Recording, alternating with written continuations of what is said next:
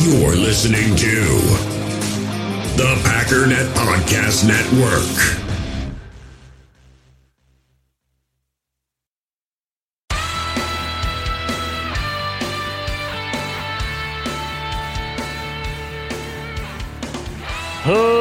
Ladies and gentlemen, welcome once again to the Packernet Podcast. I am your host and resident fanalist, as always, Ryan Schlipp.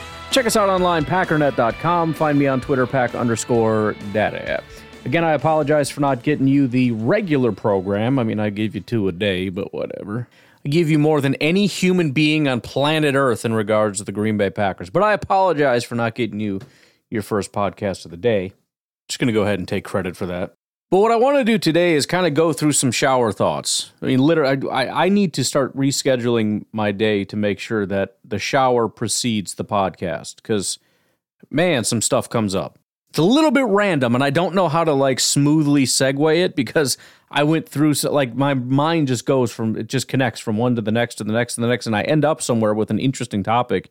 And it's like, I don't know how to explain the pathway, or maybe we should just skip the pathway and be like, what's up with this, right, guys? But, let's see, let's do the first one here. I don't want to go entirely through the PFF grades, although we need to do that. I want to start with just sort of a thought. And it applies to a lot. It really does. Let me just highlight a couple of people and their PFF grades before we get into the full-on thing. One on offense, and I want to do one on defense. And there's plenty of other examples, and we can touch on them as we go through the PFF grades. But just to kind of highlight something here. You know, I went through and did the live podcast, and I just eviscerated some people. Very angry, very unhappy. We listened to Packernet After Dark. Some people called in. Very unhappy with different people, whether it's Matt LaFleur, Jordan Love, TJ Slayton, Darnell Savage. I'm seeing Darnell. Well, we'll get there. Whatever, right? Matt LaFleur, Joe Barry especially. I think Joe Barry's on the ire against Joe Barry is probably the hottest right now. On offense, I want to highlight Jordan Love and as far as his PFF grades. He was given a 65 passing grade. We'll get into the specifics of all that, but that actually ranks right in the middle as far as where he is. It's technically above average, with a 60 being exactly average. That's not that bad. Jordan Love is really, according to PFF, and I understand this is not the be-all, end-all, and there are probably some people that are not big PFF people that hate when I speak as though this is the be-all, end-all, because it's not, but it is a very good metric. It is, it kind of bridges a lot of gaps because it's like statistics, but also it's film, right? This is what they do. They watch the film, they go through every single thing, and then they grade on a criteria, and they kind of turn the statistics, some very detailed statistics that they get from watching each and every play, and turning it into a metric that is somewhat understandable, at least from the standpoint of 60 is average. Below that and above that, you can kind of figure it out. According to them, though, he has had one bad game. According to me, he's had mostly bad games, but he's had one bad game, and it was Week 5 against the Raiders. They gave him a 47 grade. Not like a 0, not a 13, not a 25, not a 38, a 47, bordering on 50. That's it, though. His next lowest game was a 58. He's only had 2 other games that are below a 60. Week 1 against Chicago, which, I mean, that turned out okay. And then Week 7 against Denver, 58.5 grade. That's it.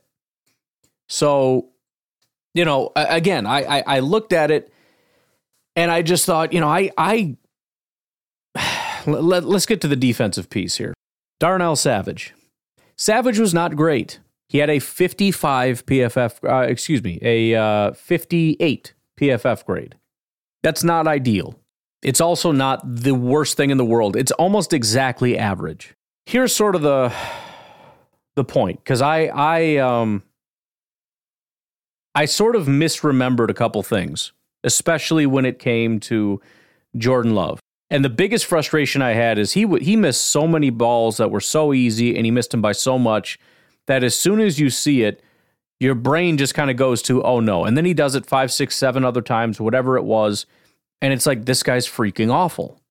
And then you start to see people go through and talk about Jordan Love had a good day. And I'm like, what are you freaking weirdos talking about?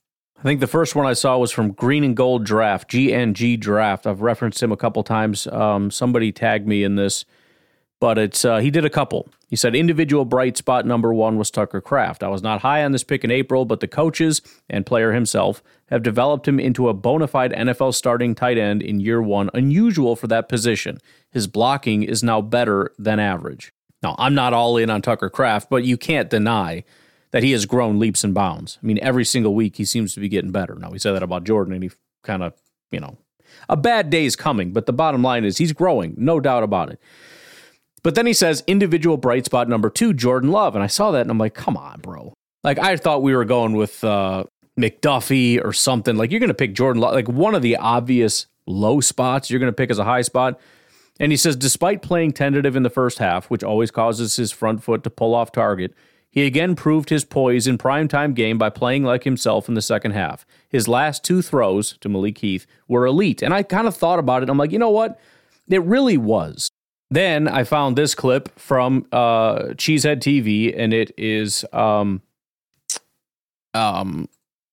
Nagler talking about Jordan Love. Every throw, every down is not a referendum on Jordan Love. You want a little bit of progress, incremental or otherwise. I'm not going to tell you that he played a great game or he's arrived or anything like that. But much like I said earlier in the year, there are going to be ups and downs, but that doesn't mean that you throw out all the progress you saw with Jordan Love over the last couple of weeks. Certainly there are people who are not sold on Jordan Love, and I don't think any amount of high-level play are going to sell them on Jordan Love until he wins a ring because they pushed out Aaron Rodgers for Jordan Love. And I kind of understand that mentality, but those people are probably never going to be swayed, right? But to everyone else who isn't hell-bent on running the kid out of town after one bad game, this is part of the learning process. He certainly had a bad game and certainly started the game poorly. But it's not a referendum on this season or certainly his career in the way that maybe the internet would want to have you believe. So there are a couple things that he mentioned in there that are worth mentioning. The first one is how he talked about you can't throw away everything he's done. And that's true. There are certain things he's done that you can't undo. We saw the throws, right? And so the point is, there were questions in terms of like, what is he able to do? And those questions have been answered in a very, very positive way. Now, whether or not he's going to have a great career, I don't know.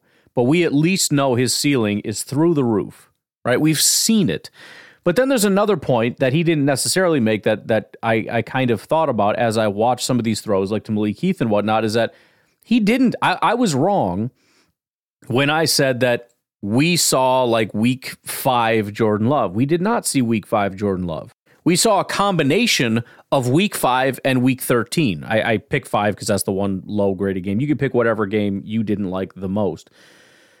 But we saw inaccurate Jordan Love. We saw bad first half Jordan Love, but we didn't just see generally good Jordan Love in the second half. We saw miraculous, holy crap throws in the second half.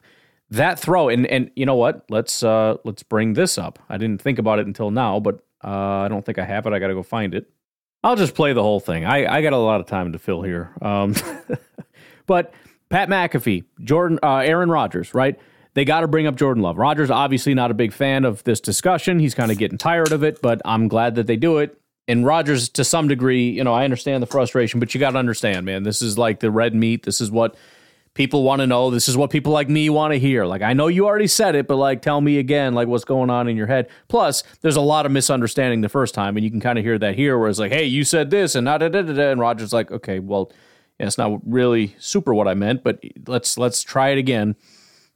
But anyways, the biggest reason I want to play this, it's only about 3.5 minutes long, is the way he describes, and this was, again, kind of me just through the day listening to stuff, going through the process of kind of relearning and rethinking about stuff.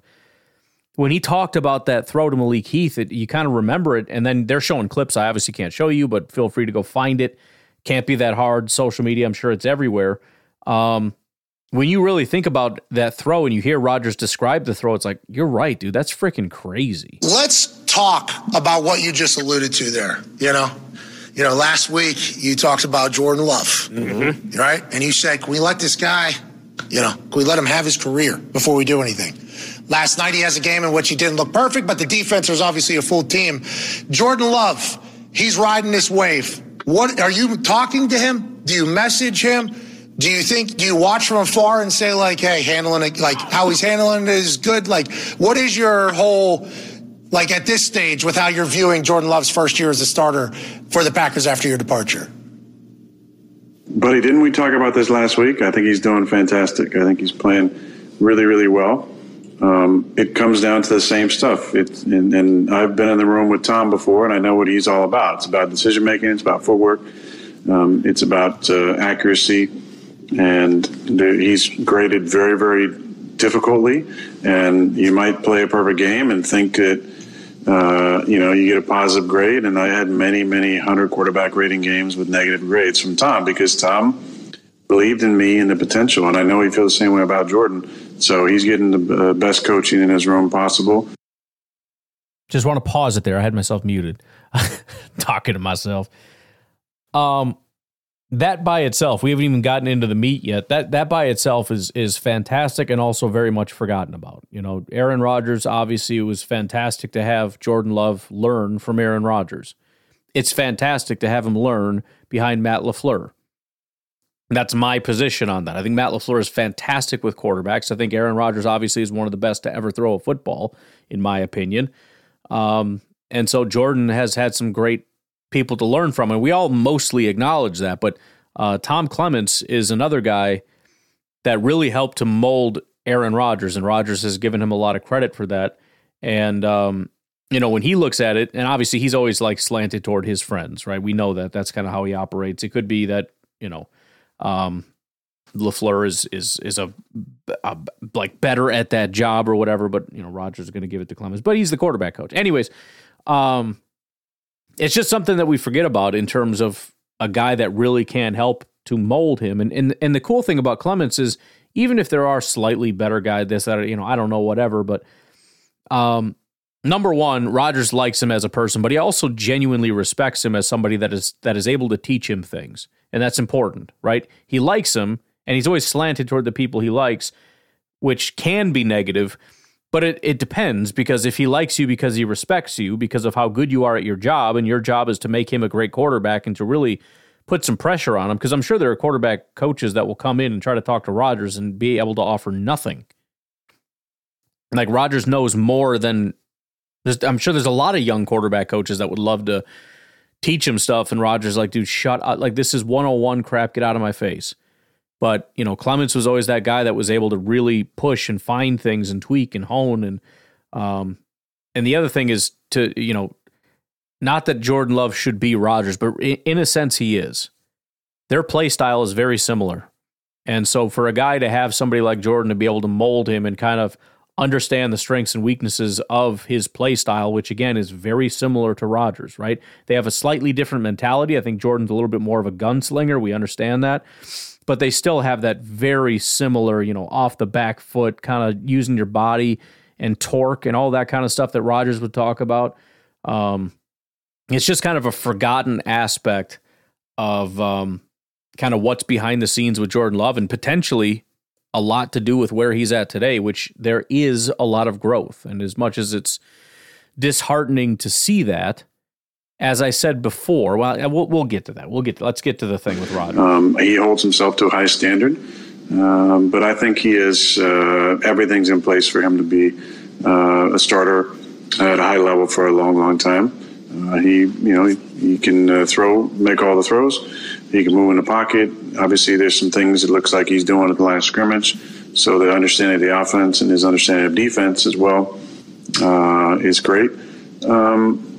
I just think for his sake, and I've said this again, I said last week, like the overreaction stuff, I'm sure that he's staying out of it and the ups and downs, because nothing really good comes from that, to be, feeling yourself after a win or down on yourself after a loss. There's absolutely nothing. You just got to ride the wave, kind of staying above it and out of it, and being even keeled and kind of showing up and being the same guy every single week. I think he's got a real good demeanor about him, and he had a great drive last night. I mean, think about, this is how ridiculous our game is in our media cycle. They take the ball down the field. He throws a crazy pass on a Omaha on the outside. Kid makes a great catch in the end zone.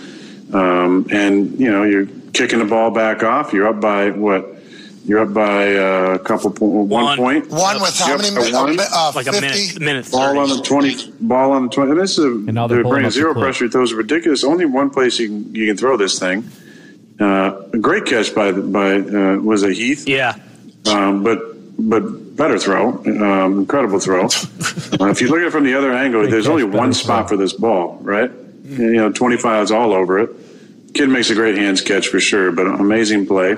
And what's the narrative if the defense stops, undrafted kid from going 50 yards down the field? It's like, hey, Packers are 7-6 now. They're the 5-6 seed or whatever, and all is right in the world. They could win out. They could, with Detroit struggling, they could get the 3 seed. All these different storylines that would start to pop up. But instead now, like in the AFC, I think there's 6 teams at 7-6. NFC, is it 5 or 6 teams at 6 and 7? Bro, it's all of the teams. Yeah. So I'm going to just stop it there because I get into the nuance of other teams and whatnot. But more importantly, I want to hone in. Not only did he praise that throw, which again, I just, they showed that clip like 4 times as he's talking. So I'm watching it over and over and over again. And Rodgers is like, look at that. It can only be in one spot. He's completely blanketed. Now, to be fair, Malik Heath was wide open. Some people pointed that out. I think, having watched that, the play was to go to Malik Heath. Or not Malik Heath. It was to go to Jaden Reed. Jaden Reed was wide open. And I think Jordan, he made a call at the line. He recognized something. He knew his man coverage. He shifted the, I believe, running back over, and that moved somebody from that side. So there was a ton of cushion, is what he realized. And I'm sure there was a corner they wanted to pick on. Jordan thought he could make the throw.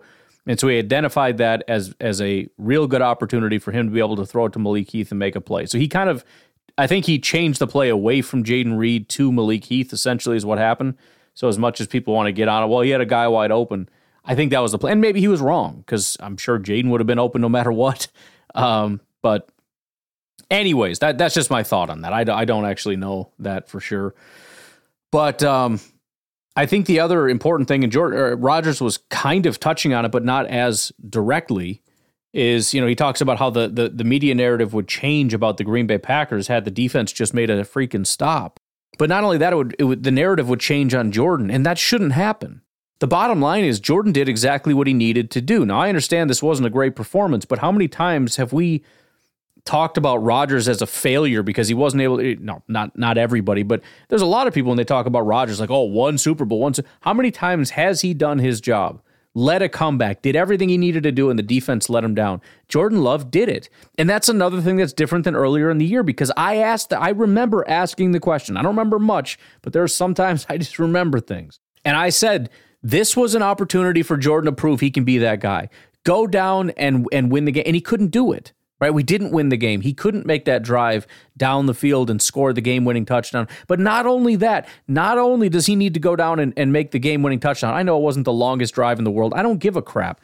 The bottom line is, when the game's on the line, we need a guy that can go down there and get it done. He not only got it done, but he got it done using heroic measures, right? Can you not only be the guy that can do it, but can make just the most unbelievable throw in the world to make sure that it gets done?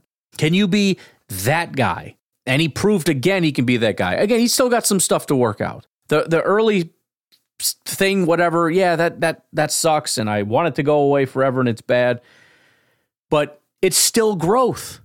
He still showed some things that didn't show up until like week 9 or 10 or whatever week it was. Those things didn't start showing up. We can call it week 12, whatever, against Detroit. The heroic, amazing, holy crap throws. Which, by the way, you know how you can cash it in for 2.5 quarters and still get a 65 grade? When you come back and you look like peak Aaron Rodgers. That's how. He still showed things in this week 14 game that he was not doing earlier in the season. I'm not saying he had a good game, because he didn't. I'm not saying he did enough, because he didn't. In fact, you could easily say if he had performed better, as I did before, we win this game. But you could say that about a lot of people. But the bottom line is a couple things. Number one, I was wrong when I said he reverted back. He didn't. There's still growth. Number two, as Aaron Nagler alluded to, you can't take away some of the things that he had. Just because he had a bad day doesn't mean that those things aren't true. We've seen the arm, and he has that ability, and that's a good thing. It's just a matter of harnessing it.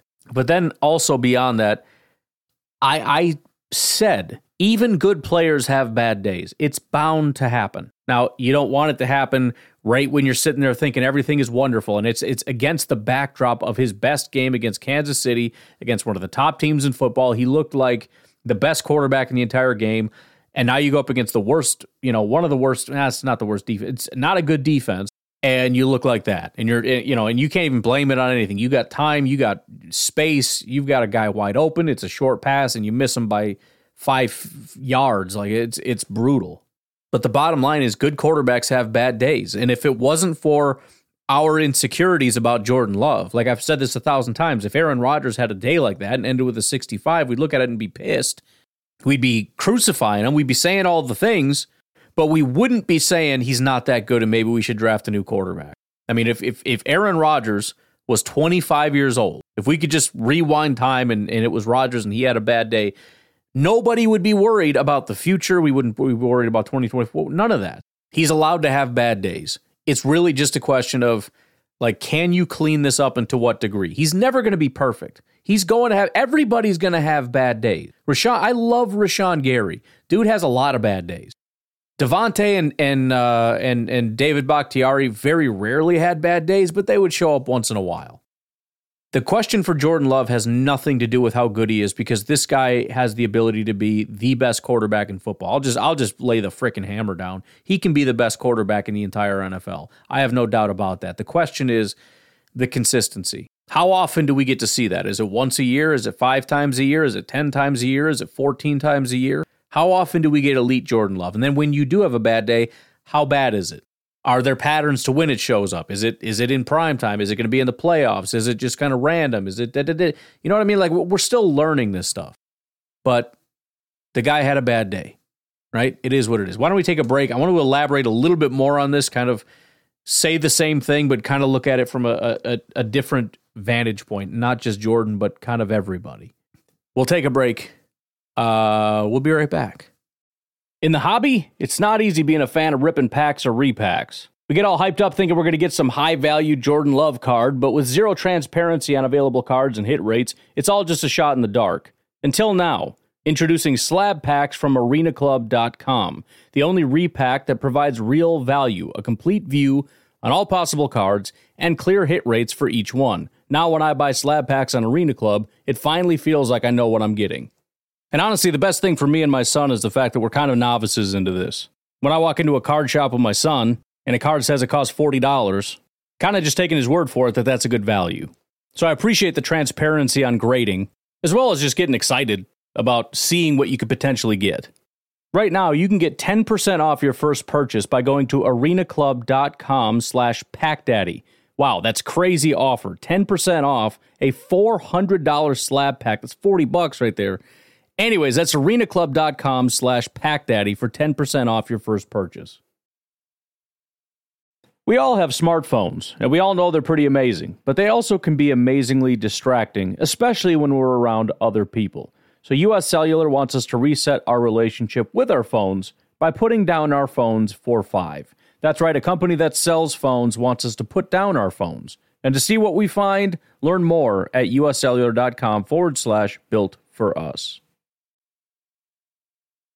All right, so in that similar vein, I brought up Darnell Savage for a reason. I kind of went off on a tangent with Jordan Love and all that kind of stuff, and it was kind of to bring up a different point, and I just went down that rabbit hole. But I think we all know that we overreact to stuff. Like, we know that we do that.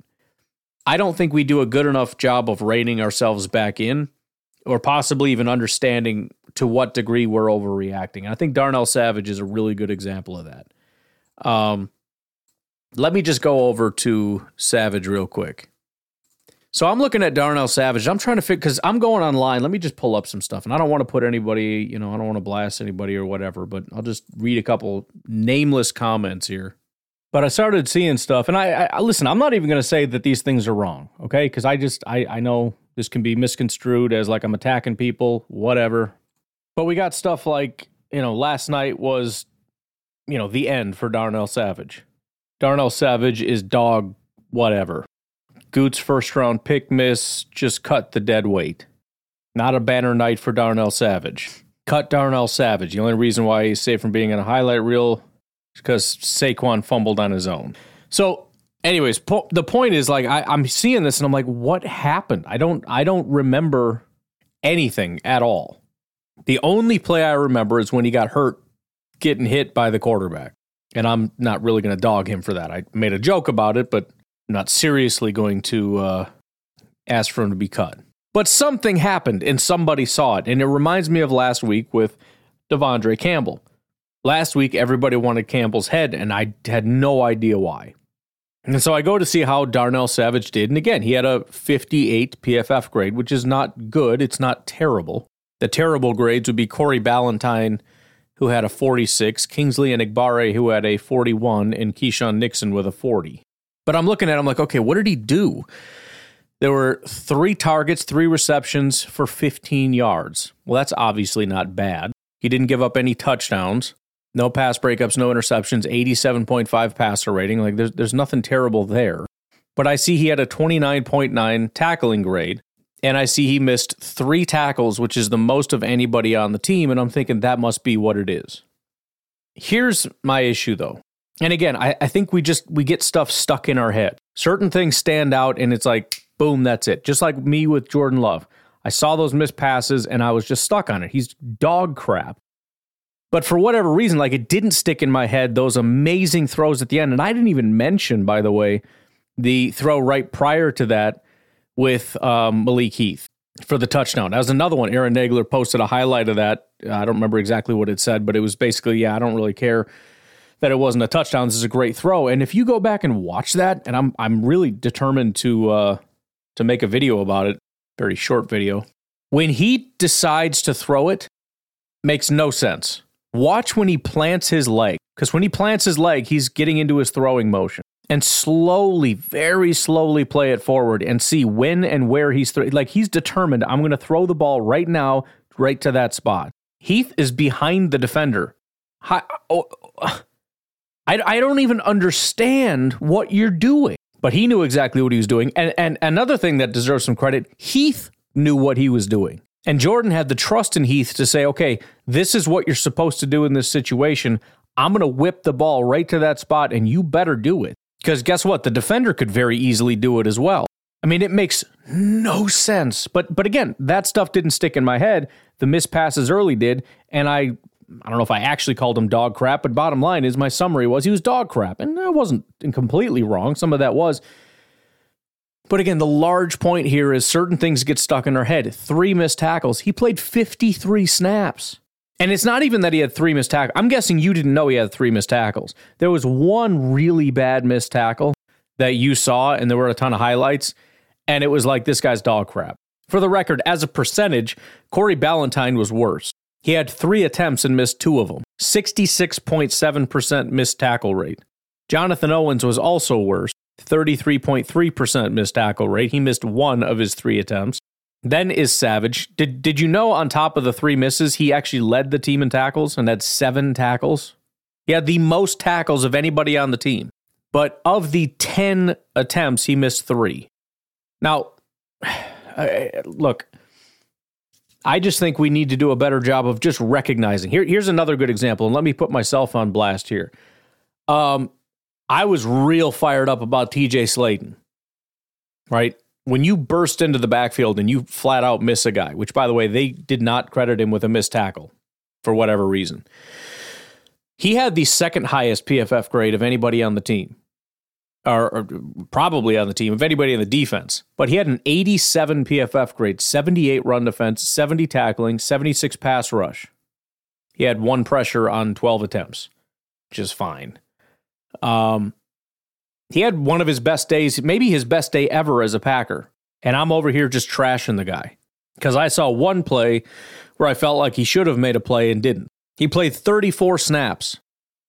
And I'm just roasting the guy who's having a great day because of his 1 snap of the 34 that I actually paid attention to, which accounts for just under 3% of what he did for the day. And by the way, it's not even that negative. For him to be able to burst into the backfield in and of itself is a positive. And I think that this is something that everybody needs to remember. Like, did he have a bad day? I didn't ask you if he had a bad play. I asked you if he had a bad day.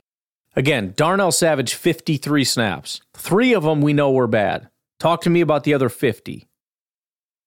That's also a problem I have with like rewatching stuff. It's a great idea to go back and watch it again. But even then, if you're just watching it like you're casually going through it, you're not doing yourself any justice because you're just doing the same thing again. Certain things are going to stick in your head. So what I would recommend, if you're actually going to go do it and you're really going to try to watch film and break it down and decide whether somebody had a good day or a bad day, you have to do it with intentionality. I would recommend looking at just one player and go through every single play for that player for that game. And it would be a good idea to actually chart it. And what I mean by that is just like when I talk about grading, which I know seems like a lot of work, but really it's just a way of marking down the good and the bad and just let the chips fall where they may. Be honest. Don't go into it, negatively grading because you just are mad at the player. Go in and just look at positive, negative, or neutral. And then at the end of it, see what it comes out to. And it might kind of surprise you. Or at least look at units. Look at the DBs.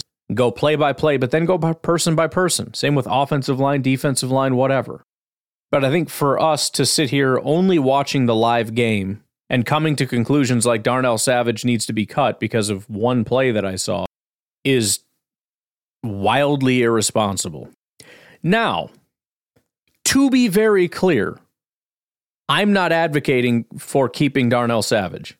I'm not doing that. I'm just saying that the critiques are lazy because I know that there isn't a single person that's on social media. I shouldn't, maybe there is somebody, but there is nobody on social media trashing Darnell Savage that watched the 53 snaps just of Darnell Savage. I didn't say go back and watch the tape and I went through it and Savage happened to be on the field. I'm saying you watch Darnell Savage particularly.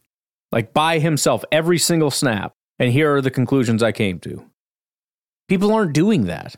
They're reacting to highlights that they saw. And if you don't have access to, the all 22 or whatever, just especially for safety, like it's just difficult to be critical because you don't know. You don't know what he's doing back there. And all you see are the missed tackles because the only time he comes into frame is when he misses a tackle, apparently. You can't see him blanketing a guy down the field and taking away a pass.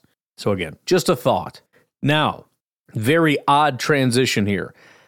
Aside from, or contrary to me defending Darnell Savage, was the sort of shower thought that I had that was, not only would I like to kind of replace him, and I feel bad saying that, but I would. The thought of having like a real just dominant safety would be amazing.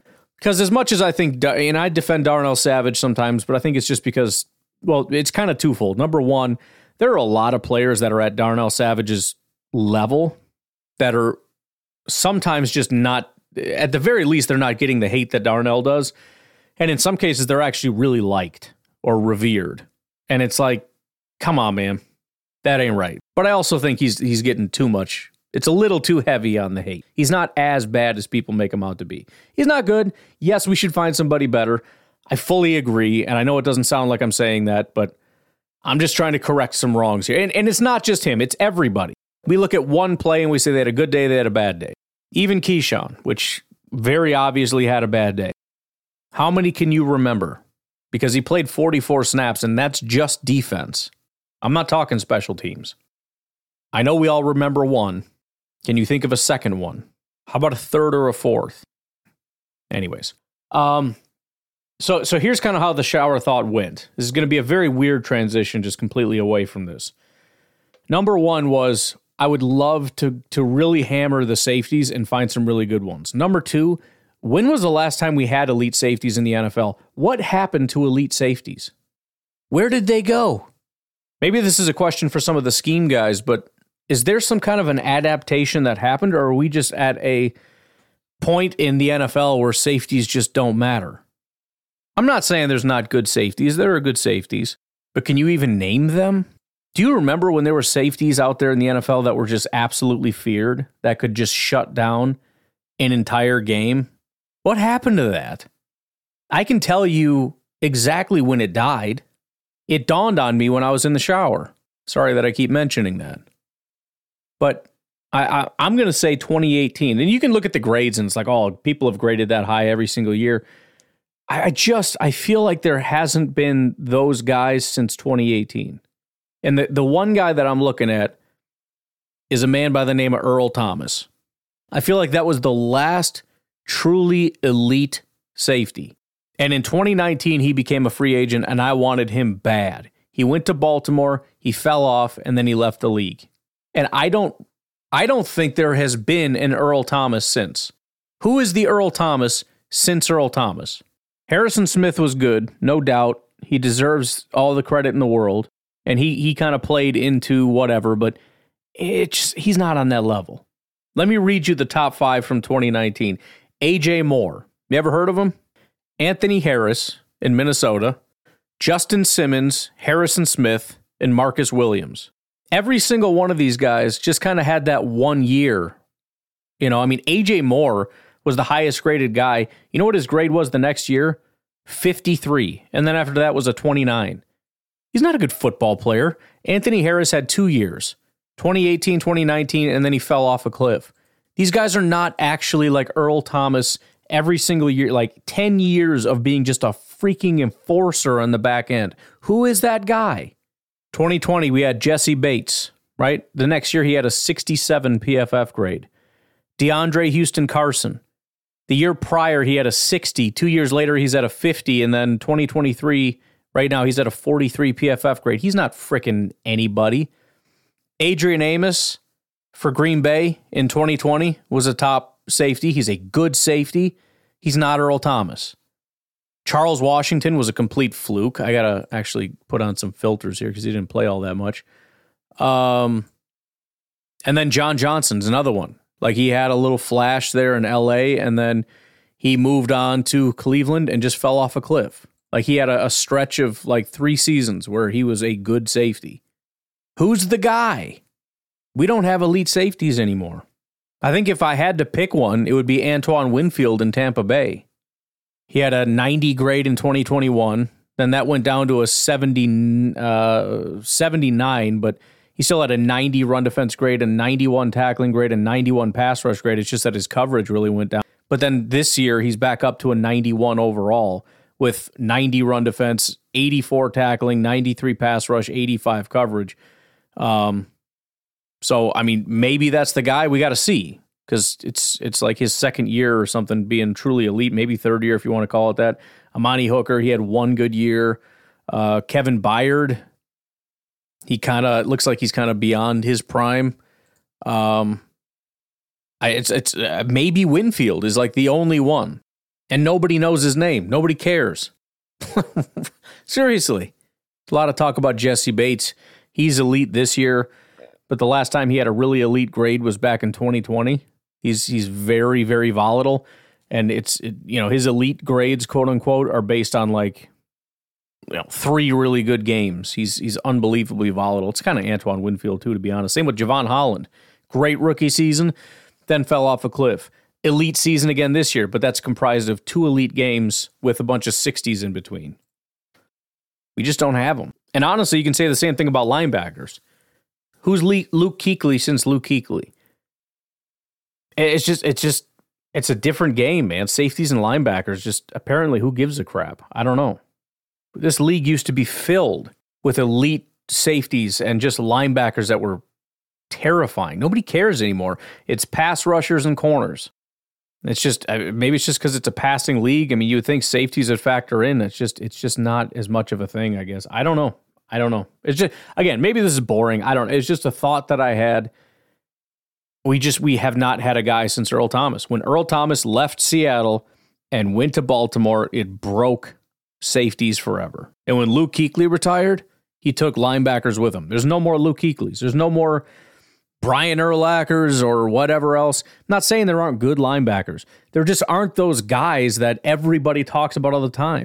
You can name somebody. When was the last time they were like featured all over everything? When was the last time the game fired up and they're like, watch out for this linebacker? Unless the team sucks and that's all they have.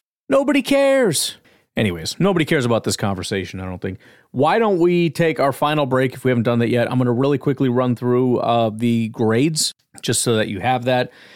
And then we'll get out of here because I'm running a little bit late. Me and Mr. Ramage went on for almost 2 hours, so I got to speed this up. We'll take a break. We'll be right back. All right, we're just going to do the quick version. I'm not going to go like massively in depth on this stuff, especially since this is mostly burn this whole thing with fire, especially on the offensive side. And honestly, there's a couple positives here. Number one, obviously, is Tucker Kraft. He had a 76 grade, second highest offensive player. I think we can all acknowledge that that is a positive. Just Kraft in general is a positive.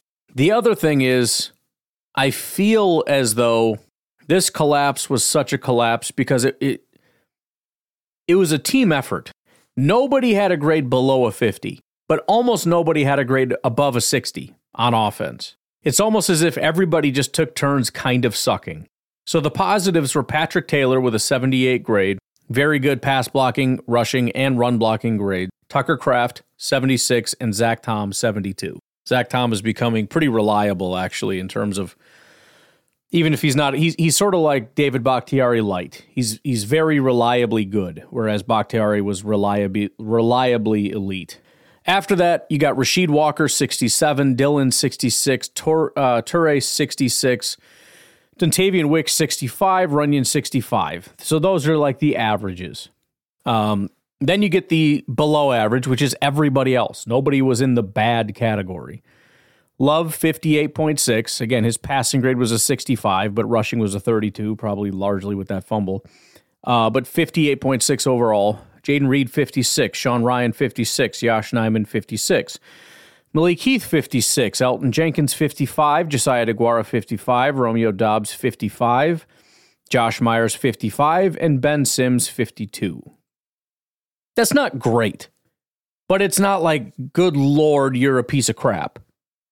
For Jordan, I mean, it wasn't like a disaster as far as pressure or anything. In fact, he actually graded higher under pressure than when he was kept clean, very marginally, but 65.5 under pressure, 64 when clean. His touchdown and his pick came with no pressure. As far as the stats, I was a little surprised his grade wasn't worse, but if you look at it, he had a 64.1% completion percentage. That's not the worst, 67.6 adjusted. 0 drops in this game. This is only one of 2 games where there were 0 drops. So when I praise the wide receivers for actually kind of looking decent, that's part of it. I mean, they weren't perfect. It's, come back and fight for the ball, get your feet down, don't double clutch it, all that, just little minor things that would go from like that play wasn't good to that play was awesome.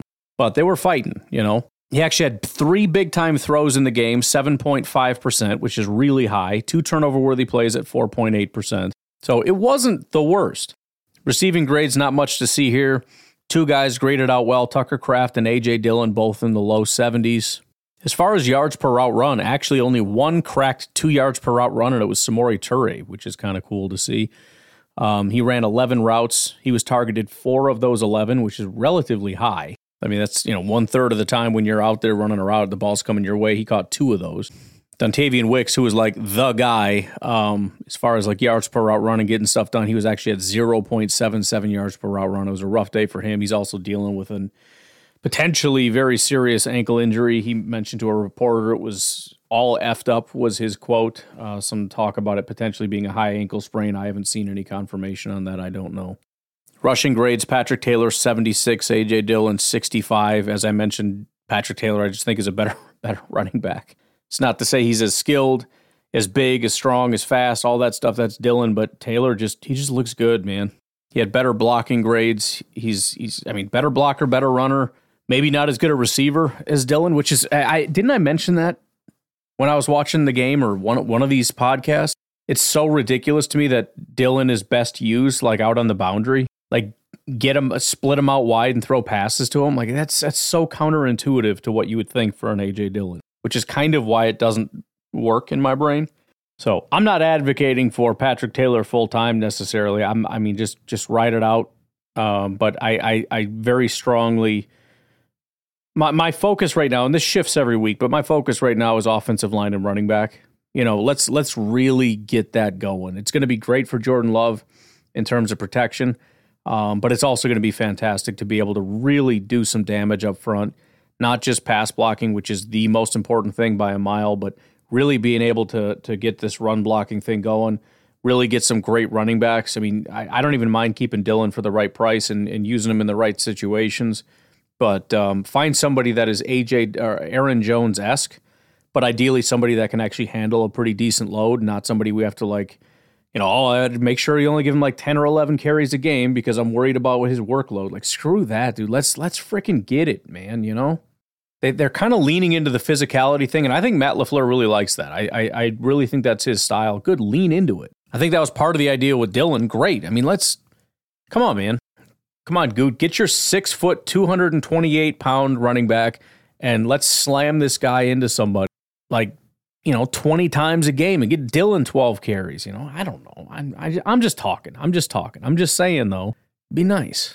I want to be the bullies. All these teams are bullies. Like the Philadelphia Eagles are bullies. The 49ers are bullies. Got to be bullies, man. You got to be fast. You got to be strong. You got to be violent. I want it. I need it. All right, what's next? Offensive line, left tackle. Of course, we have the Rasheed Walker, Yosh Nijman hybrid thing. And again, Rasheed Walker just walked all over Yosh Nijman. Not Rasheed's best day, but 68 pass blocking grade, which is okay. 65 run blocking grade, which is basically elite for a Packers offensive lineman. Yosh Nijman comes in once again and demonstrates that he is absolutely not the guy. He had a 46 pass blocking grade and a 59 run blocking grade. So, yeah, Elton Jenkins had a pretty rough day. I mean, it's really kind of going downhill for Elton Jenkins. I like him, but he just hasn't been the same. I mean, he had a 3-game stretch where he was like the guy again. He's been bad. I mean, he's just 65 overall grade, 60 run blocking. He does have a 76 pass blocking, but he's got 4 games that are just bad, and this one was his worst game. It's just a big question mark for me, for him. He at the very least, we got to get this pass blocking down. This isn't good enough, and maybe getting some guys next to him that are a little bit better, including Rasheed, but also maybe Josh Myers. I don't know. It couldn't hurt. I don't think it could hurt. Speaking of, Josh Myers, along with John Runyon, just really trying as hard as they can to prove me wrong when I, in 2022, said, you know what? He took a big jump, 66 to 74 pass blocking. His run blocking is not good, but it went from a 49 to a 53. Let's give this guy an opportunity to take another step. Well, the run blocking did take another step. He went from a 49 to a 54 to a 61. Unfortunately, his pass blocking went from a 64 right back down to a 63 like his rookie year, and he had his worst week this week with a 30 pass blocking grade, which is great because, this is one of the things that really ticks me off because you start to see, the guys that really caused this. You know what I mean? You see Jordan, and it's he missed those throws, and it pisses you off. We should have destroyed the Giants, but we didn't because you kept doing that crap. And then you look at Josh Myers had his worst game. Really? This is the game you didn't show up for? You frickin'... Ugh. What is your problem? Why do you fall apart here? But it's even a bigger thing for Josh because, if you look at through week 7, he didn't have any bad games. It was a lot of 60s, but then he had a 77 and an 85. Since then, 50, 50, 40, 70, 40, 70, 30. Aside from the 270s, he's had 3 games at 40 or lower pass blocking. 40, 70, 40, 70, 30. He's begging to be replaced, and I'm going to be at the front of the frickin' line advocating for it if he doesn't knock this crap off, because this is bull crap. I mean, he was not bad last year. The run blocking wasn't great, but again, as I've said before, if you're going to be a subpar or average run blocker, ideally you're at a 65, right? That was the John Runyon special. You got a 75 pass blocking and a 65 run blocking. I can tolerate it. But you got to be able to pass block. You can't have 40s and 30s every other week pass blocking as a center. That interior pressure where Jordan can't step up in the pocket and he's got happy feet and he's getting nervous because you don't show up against the freaking Giants of all teams. He gave up 5 pressures in this game, which is the most by a mile. The most pressures he's given up in 2 games prior to this was 5. That was week 8 and week 9. He gave up 3 and 2. He gave up 3 pressures the 4 games prior to this. He gave up 5 in this game, 4 hurries and a sack. More than 1/4 of his total pressures came in this game. So I'm just over it, man. I'm ready for this team to be great. I'm excited about Jordan. I'm excited about our receivers. I'm excited about our tight ends. Guys are starting to show up. And we got some offensive linemen that have just decided, we're going to start falling apart here, right? I mean, they looked fine. Everything looked good. And now all of a sudden, Runyon and Myers are starting to deteriorate. You know what? Fine. We got Zach Tom. He's looking good. And we got guys that can hold the line good enough where it's not like we need to panic. We can still win. But over time, yes, we need to really, really hammer this. Right guard, John Runyon and Sean Ryan. Sean Ryan is battling, man. He is, you want to talk about the every other week thing. Sean Ryan, so the run blocking is a 55.5, pretty standard Packers guard. The pass blocking, though, here's how it went in his 5 games. 76, which is amazing. The next week, 0. Literally 0 was his pass blocking grade. Then, after that, 82.6, which is amazing. After that, 30. And then this week, 82. So I'll give him this. Like, this is promising insofar as he is like the Packers in a nutshell. He's a young guy. He's not getting a lot of experience. He's not getting a lot of time. Like, these are. He played 15 snaps, 6 snaps, 13 snaps, 7 snaps, and 12 snaps. And to be fair, the 2 that were sub 10 opportunities, and actually even less than that as far as pass blocking, but the 2 in which there were less opportunities are the 2 in which he had really bad pass blocking grades, which means, he had 4 opportunities and he just completely botched all 4 of them and got a 0 grade. But it's 4. What happens when he gets like 24? But it's also just a matter of like, can you level this off a little bit? First of all, we need more good games and less bad games. You can't have, 3 out of 5. That's not going to cut it. We can't do 40% being bad games. But also we can't have them be this bad. It can't be 0s and 30s. Like if you want to have a couple 50s and maybe a 40 mixed in, okay. But I am relatively encouraged by it. Just first of all, that he's getting the opportunities, and second of all, he's kind of matching Runyon, because Runyon had a good day. 83 pass blocking, 56 run blocking. He was just barely above Sean Ryan in both categories, but there is a healthy competition going on there. And then Zach Tom, just the most consistent, 73 pass blocking, 69 run blocking, just solid every week. When was the last time he had just a bad week? I don't think he's had a bad week. He had 1 bad run blocking game, week 2 against Atlanta, and that's it. Now, he hasn't been great. I mean, it's mostly high 60s, low 70s every week. But, it's consistent. 59.3 was his lowest grade. He had 2 in the 80s. Otherwise, it's 60, 60, 70, 60, 60, 60, 60, 70, 60, 60, 70. I mean, it's just, I'd like it to be a little better, just overall, but he's just consistent. He's solid. Is there a world in which, we really hit, we start going hard over the next 2 to 3 years on offensive line and we end up just doing better? Maybe Zach Tom moves to center. Maybe that's the thing, man. The Packers really like him at center. Maybe we really do just hit a home run on a tackle and we just kick him inside. If we get a couple good tackles over the next couple of years, move him inside. I don't know. But anyways, that's where it's at. I gotta speed this up. Let's go over to defense. Pretty similar, except there was more good and more really bad. So just overall, Devontae Wyatt was the highest graded. Another guy that just is unnecessarily hated. I don't know why. But he had a 90 PFF grade. He had 5 pressures on 14 attempts, which is insane. There were 17 pressures by the entire team. Almost a third of that was Devontae Wyatt. 71.5 run defense grade. He was the second best run defender. 71.4 tackling grade and 88.5 pass rush, which was the best by a mile. TJ Slayton, as I mentioned, 87 grade, was the second highest, graded out well across the board. The other 3 that were good, Eric Wilson, Colby Wooden, and Lucas Van Ness. Isaiah McDuffie with a 68.3, which I think is absolute psychotic madness that somebody would grade him anything less than a 90, but whatever. Valentine 66, Preston 66, Ford 63, Clark 62, Owen 62, Campbell 59, Gary 58. I'm getting really tired of him being so low every single week, although the pressures look good again this week, so I guess I'll get over it. Savage 58, Carl Brooks at a 50.5, and then you get the 3 bad ones that I mentioned.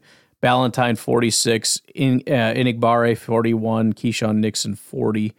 Run defense, Devontae Wyatt, TJ Slayton were the two good ones. Keyshawn Nixon, Kingsley, and Corey Ballantyne were the bad ones. Tackling, the bad grades, Nixon, Savage, Owens, Ballantyne. Pass rush, you just had, I'll put Colby Wooden mixed in there. He had a 69.1 grade. TJ Slayton, 76.2. Devontae Wyatt, 88.5. Nobody had a quote-unquote bad grade in, as far as how I look at it. Coverage, nobody really graded out well, but I'll give it to Carrington Valentine with a 69 grade. One bad one was Keyshawn Nixon. Looking at the stats, as I mentioned, pressures, Wyatt had 5 on 14 attempts. Kingsley had 3 on just 9 attempts, which is solid. Rashawn Gary had 3 on 20 attempts. Kenny Clark, 2 pressures, 24 attempts. Lucas Van Ness had 1 on 7 attempts, which is really low. They must be really putting him down quite a bit. Although there just doesn't seem to be a lot of attempts across the board. But anyways, Isaiah McDuffie, 1 on 4 attempts. Slayton, we did already. Preston had 1 on 17 attempts. And then you had, as far as attempts with no results, Carl Brooks was kind of the only one that stands out. There were like 2 from Wooden and 1 from Devondre. But Carl Brooks had 13 attempts with no pressures. Of the 17 pressures, 0 sacks, which is also kind of disheartening. Pressures can be disruptions, but on some level, you got to get to the quarterback, and they just couldn't do it, which is really unfortunate. I mentioned Darnell Savage led the team in tackles, also led the team in missed tackles. Stops, the only guy that stands out is Devontae Wyatt. Again, he had 4 stops, which is pretty fantastic. He only had 4 tackles. Forced fumbles, there were none. Coverage statistics, the most targeted was Keyshawn Nixon 5 times. 4 of those were caught for 60 yards, 116.7 passer rating. Carrington Valentine, 4 targets, 4 receptions, 29 yards, which isn't terrible, but he also gave up a touchdown, so that is terrible. Corey Ballantyne, 3 targets, 2 receptions, 17 yards, nothing wrong with that. Savage, 3 targets, 3 receptions, 15 yards, nothing wrong with that. Campbell, 3 targets, 2 receptions, 25 yards, not the greatest, not the worst. Jonathan Owens, 2 targets, 2 receptions, just 12 yards, nothing wrong with that. Otherwise, Isaiah McDuffie, again, not getting enough credit. The only guy that played a good amount in coverage, 19 snaps, 0 times was he targeted. So I think they're wrong about McDuffie, but who cares? Doesn't matter. I didn't watch all his snaps. I just like McDuffie. That's all I know. I just like him. He was the highest graded tackler. I think that's the thing. I think tackling, for some reason, is like the main thing for a lot of fans. I mean, really, if you look at the pass rush grades, nobody cares. You look at the pass rush statistics, Devontae Wyatt dominated. Nobody knows his name. Nobody cares. You know who everybody likes? McDuffie with the highest tackling grade. You know who everybody hates? The guys that miss the tackles. That is like the number one thing, it seems like, for fans. I don't think fans recognize it, but I think deep in our brains, tackling is if you miss a tackle, we hate you. If you make tackles, we love you. But yet, if you try to make an argument for a player based on tackles, you sound like an idiot. So I'll leave you with that, I guess. Anyways, I got to get out of here because I still have to do Packernet After Dark, and it's almost 10 o'clock. So we got to rock and roll. Have a good night. Bye-bye.